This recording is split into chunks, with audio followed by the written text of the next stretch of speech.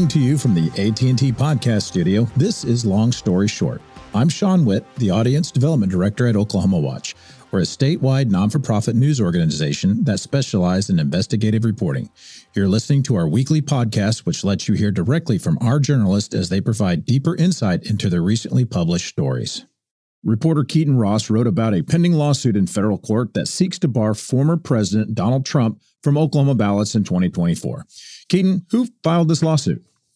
It's John Castro. He's a Dallas-based tax advisor and a write-in candidate for the Republican presidential primaries. He also ran for some local or state house races in Texas. So kind of a perennial candidate there that is seeking to get Trump off the ballot. Trump and Oklahoma's State Election Board Secretary Paul Zierix are listed as the respondents in the lawsuit. On what grounds are they trying to bar Trump from running in Oklahoma? So they're arguing that Article 3 of the 14th Amendment of the U.S. Constitution effectively bars someone who has participated in an insurrection or sedition from running for public office. Of course, that's all up to argument and interpretation, but that's the argument presented in the lawsuit, which they say makes Trump ineligible to run for the presidency. Have there been any key dates or deadlines been set so far? Not yet. It was filed last Wednesday, and usually it takes a little bit of time for all the respondents to see it and for, kind of the dates to be set and for it to get moving. So no dates yet, but it is in the U.S. District or the Western District Court, federal court here in Oklahoma City. Has Castro filed similar lawsuits in other states? Yeah, they're filing these lawsuits in several states that Trump won or narrowly lost in 2024, like Kansas, Arizona, New Hampshire. I guess as a strategy to try to chip away at Trump's viability coming up here in 2024. I guess it is important to note that he's not licensed to practice law in Texas. There have been questions about his, suitability as an attorney and a litigator, but he has filed several of these lawsuits in different states across the country. Interesting. So what makes this argument under the 14th Amendment so unique? So it's interesting. It was ratified during the Reconstruction period, immediately after the Civil War, with the goal of preventing anyone who was a Confederacy official from running for office and coming into power into the United States. And it's been pretty sparsely looked at, argued since then. So, it's been relatively dormant for, the past 150 years or so. Do any legal experts have anything to say about the merits of this lawsuit? Yeah, there are questions about just the general scope of this argument. Questions about, well, does it apply to the presidency? Of course, there are special powers and privileges of the presidency. There are also questions that, of course, Trump has been charged with his role with January 6th, but he hasn't been convicted of any crime yet. So there's questions of, can you utilize this act with someone who hasn't been convicted of anything yet?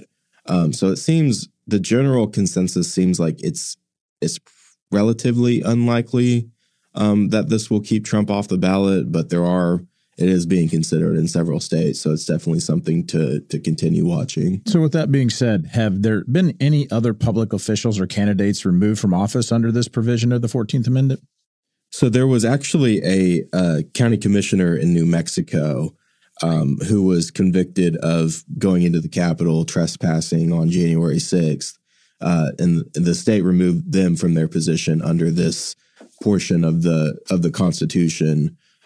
So a pretty isolated case, been relatively rarely utilized, but it was utilized in this case with that county commissioner who participated in January 6th.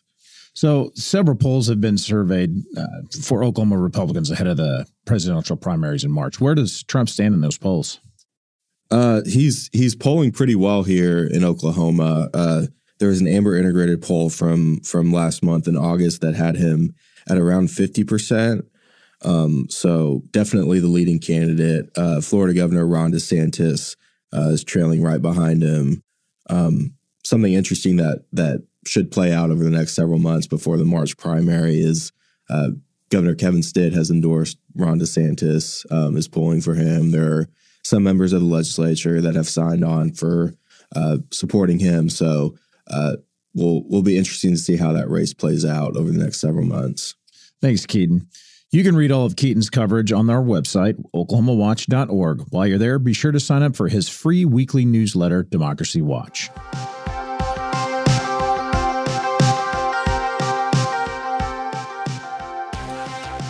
I'm here with Jennifer Palmer, who covers education for Oklahoma Watch. She's been following the state education department's new partnership with PragerU. That announcement sparked outrage amongst parents and educators last week, with many saying the content has no place in schools. Jennifer, first off, what is PragerU? It's short for Prager University Foundation. However, it is not a university or a foundation. The best way to describe it is a conservative media company. And they've kind of pitched it as an antidote to the left-wing or liberal indoctrination in the classroom, right? What can you tell us about these videos? What has parents and educators so objectionable to them? Right. So these are short animated videos that they put on their website and on YouTube. They mostly cover famous historical figures or social issues.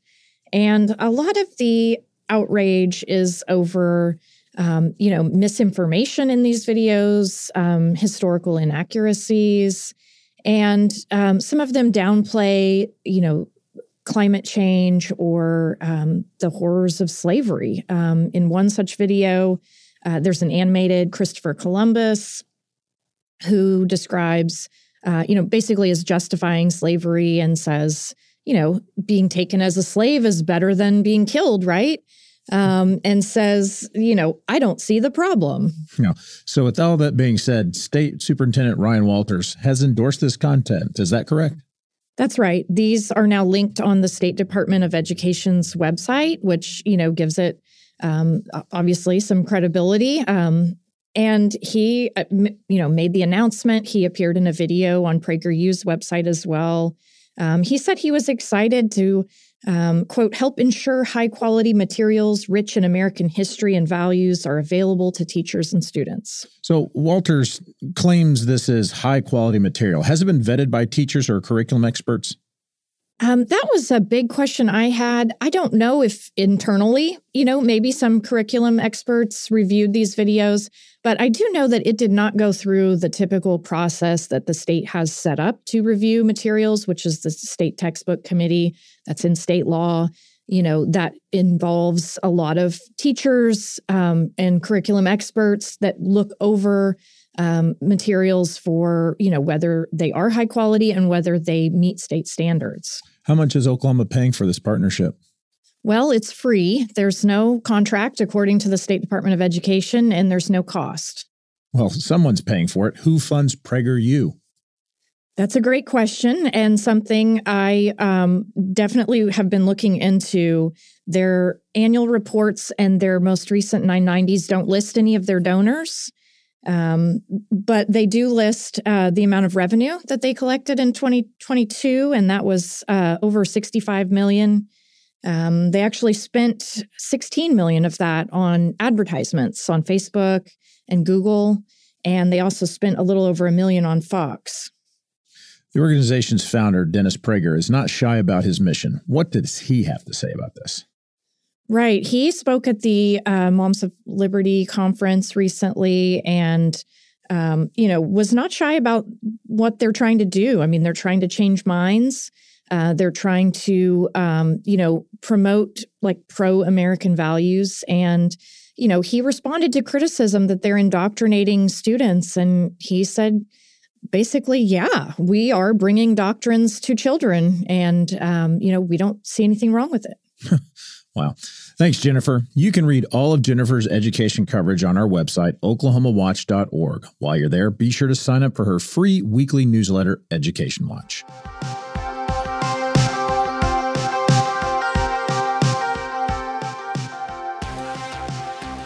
Last week, Ted Struley, Executive Director of Oklahoma Watch, sat down with Whitney Bryen, who covers vulnerable populations.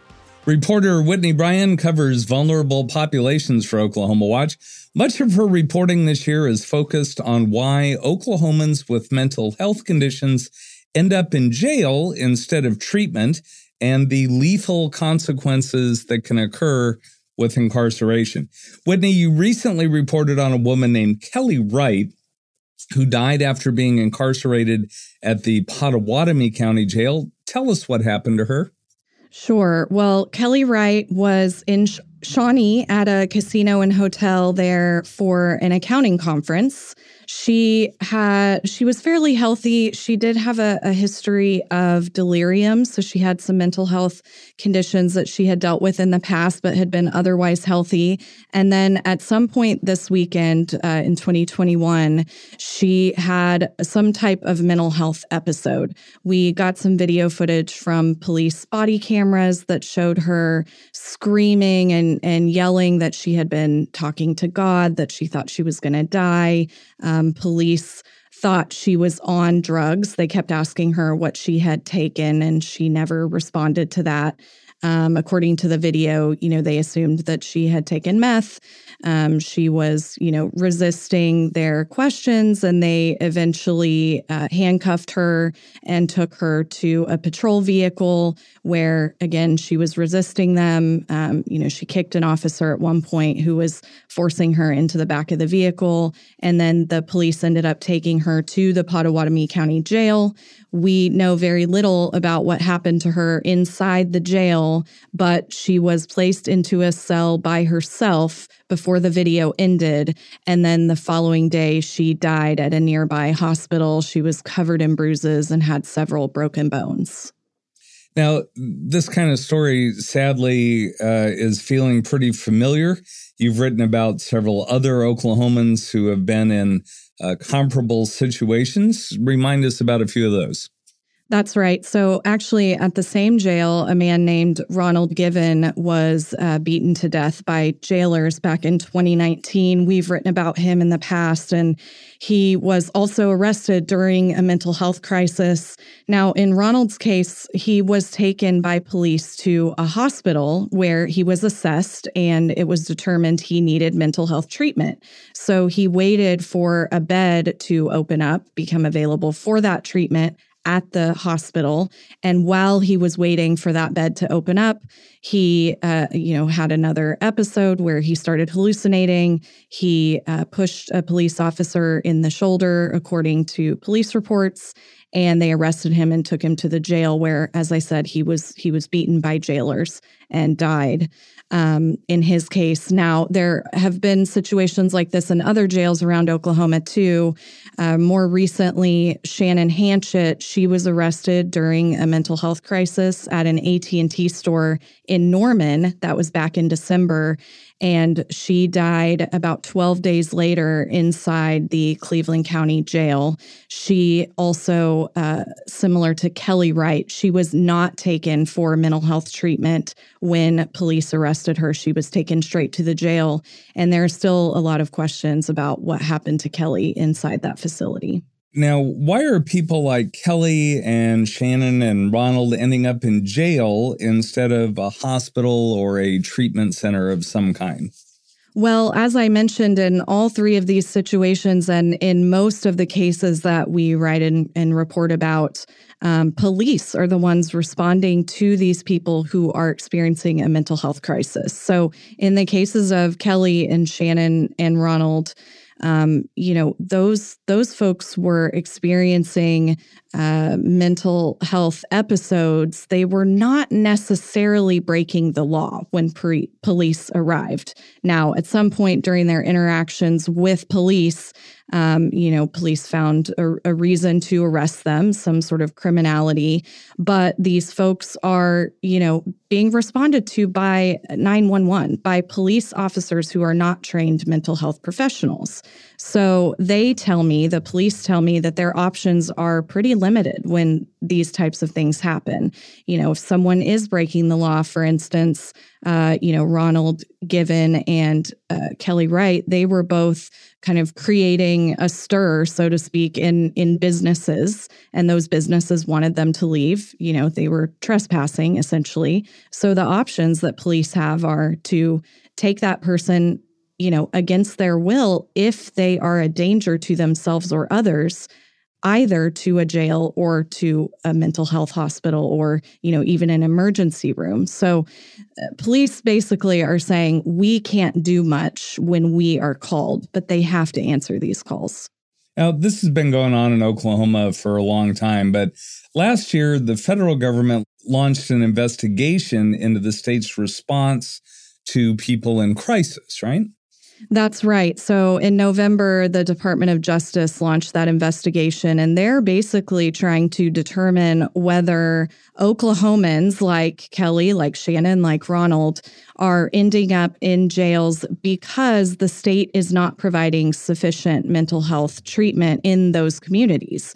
So in a lot of these cases, folks who end up with mental health crises in jails, they're, disproportionately poor. They often are reliant on welfare and other state services like mental health treatment.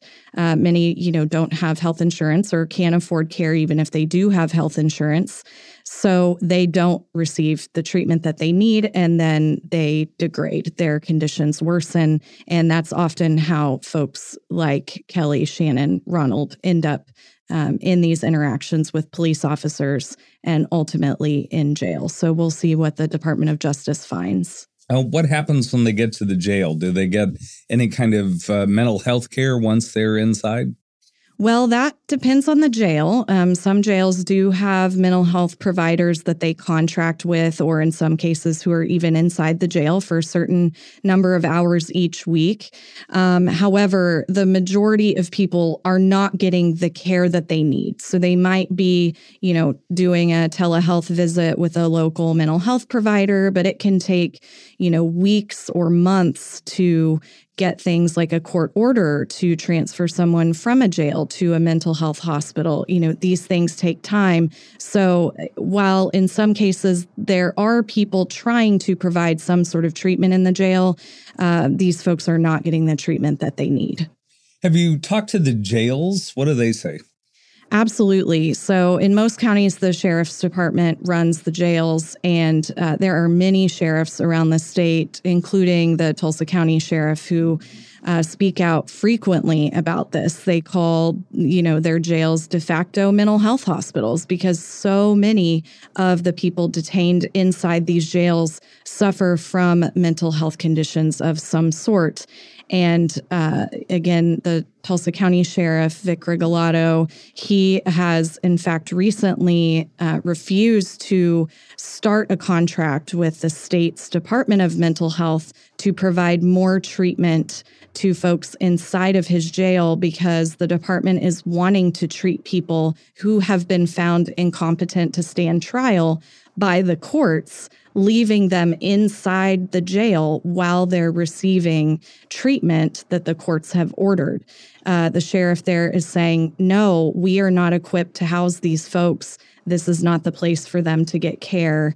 They need to be in a mental health hospital, while the state's Department of Mental Health is arguing we don't have enough beds for them. They need to go somewhere. So this is a frequent debate that's been happening in Oklahoma. So what's being done to address any of that?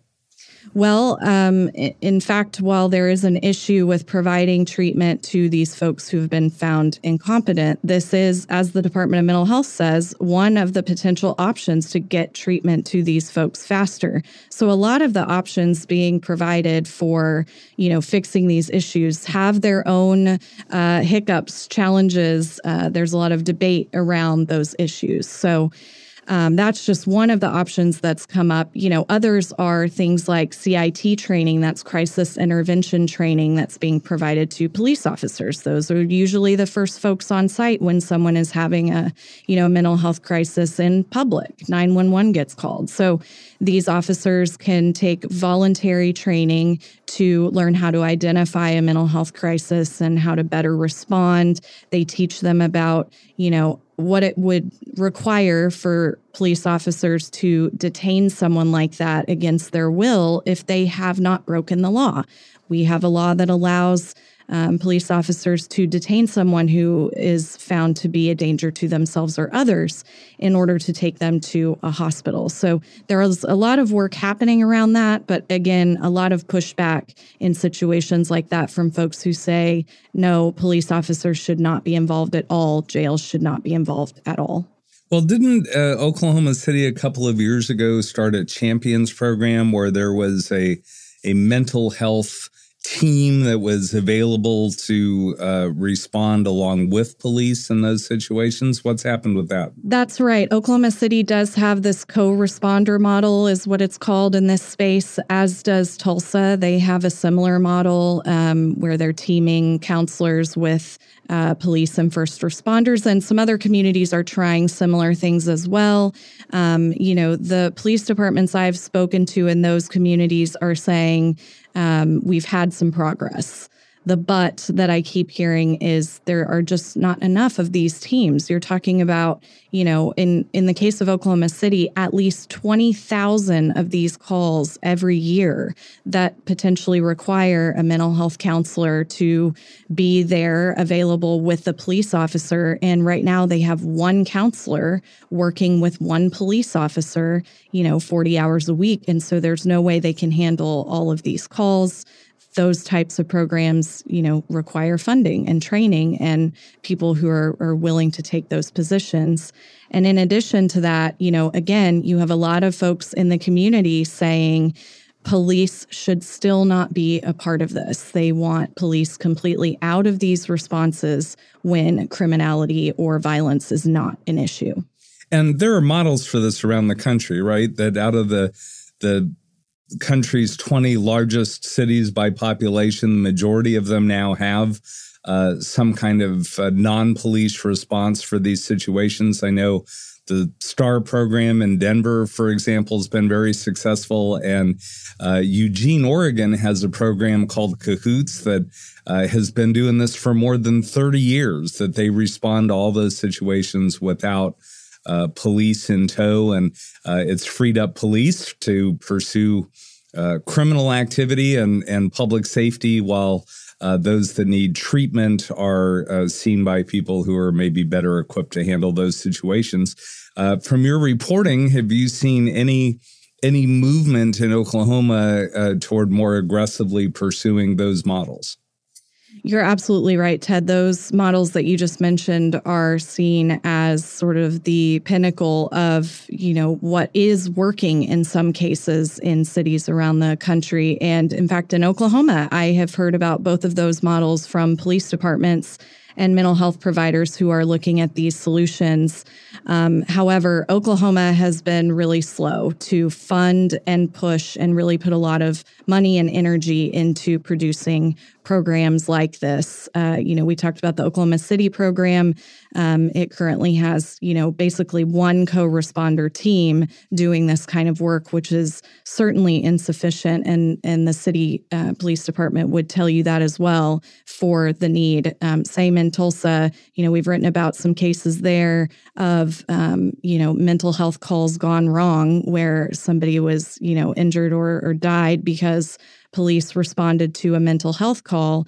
And in a lot of those cases, it's because their co-responders were too busy. So we have not seen a big push to create a program like the Denver STAR program or Cahoots here in Oklahoma.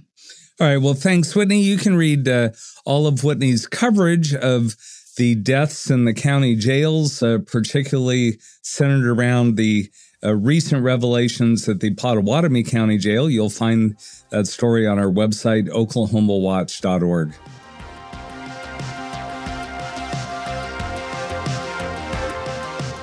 You've been listening to Long Story Short, a weekly podcast that helps you get deeper into the investigative stories reported by Oklahoma Watch, which you can find on the web at oklahomawatch.org. This podcast was made possible by a grant from the Kirkpatrick Foundation, for which we are grateful. For Oklahoma Watch, I'm Shaun Witt. Thanks for listening.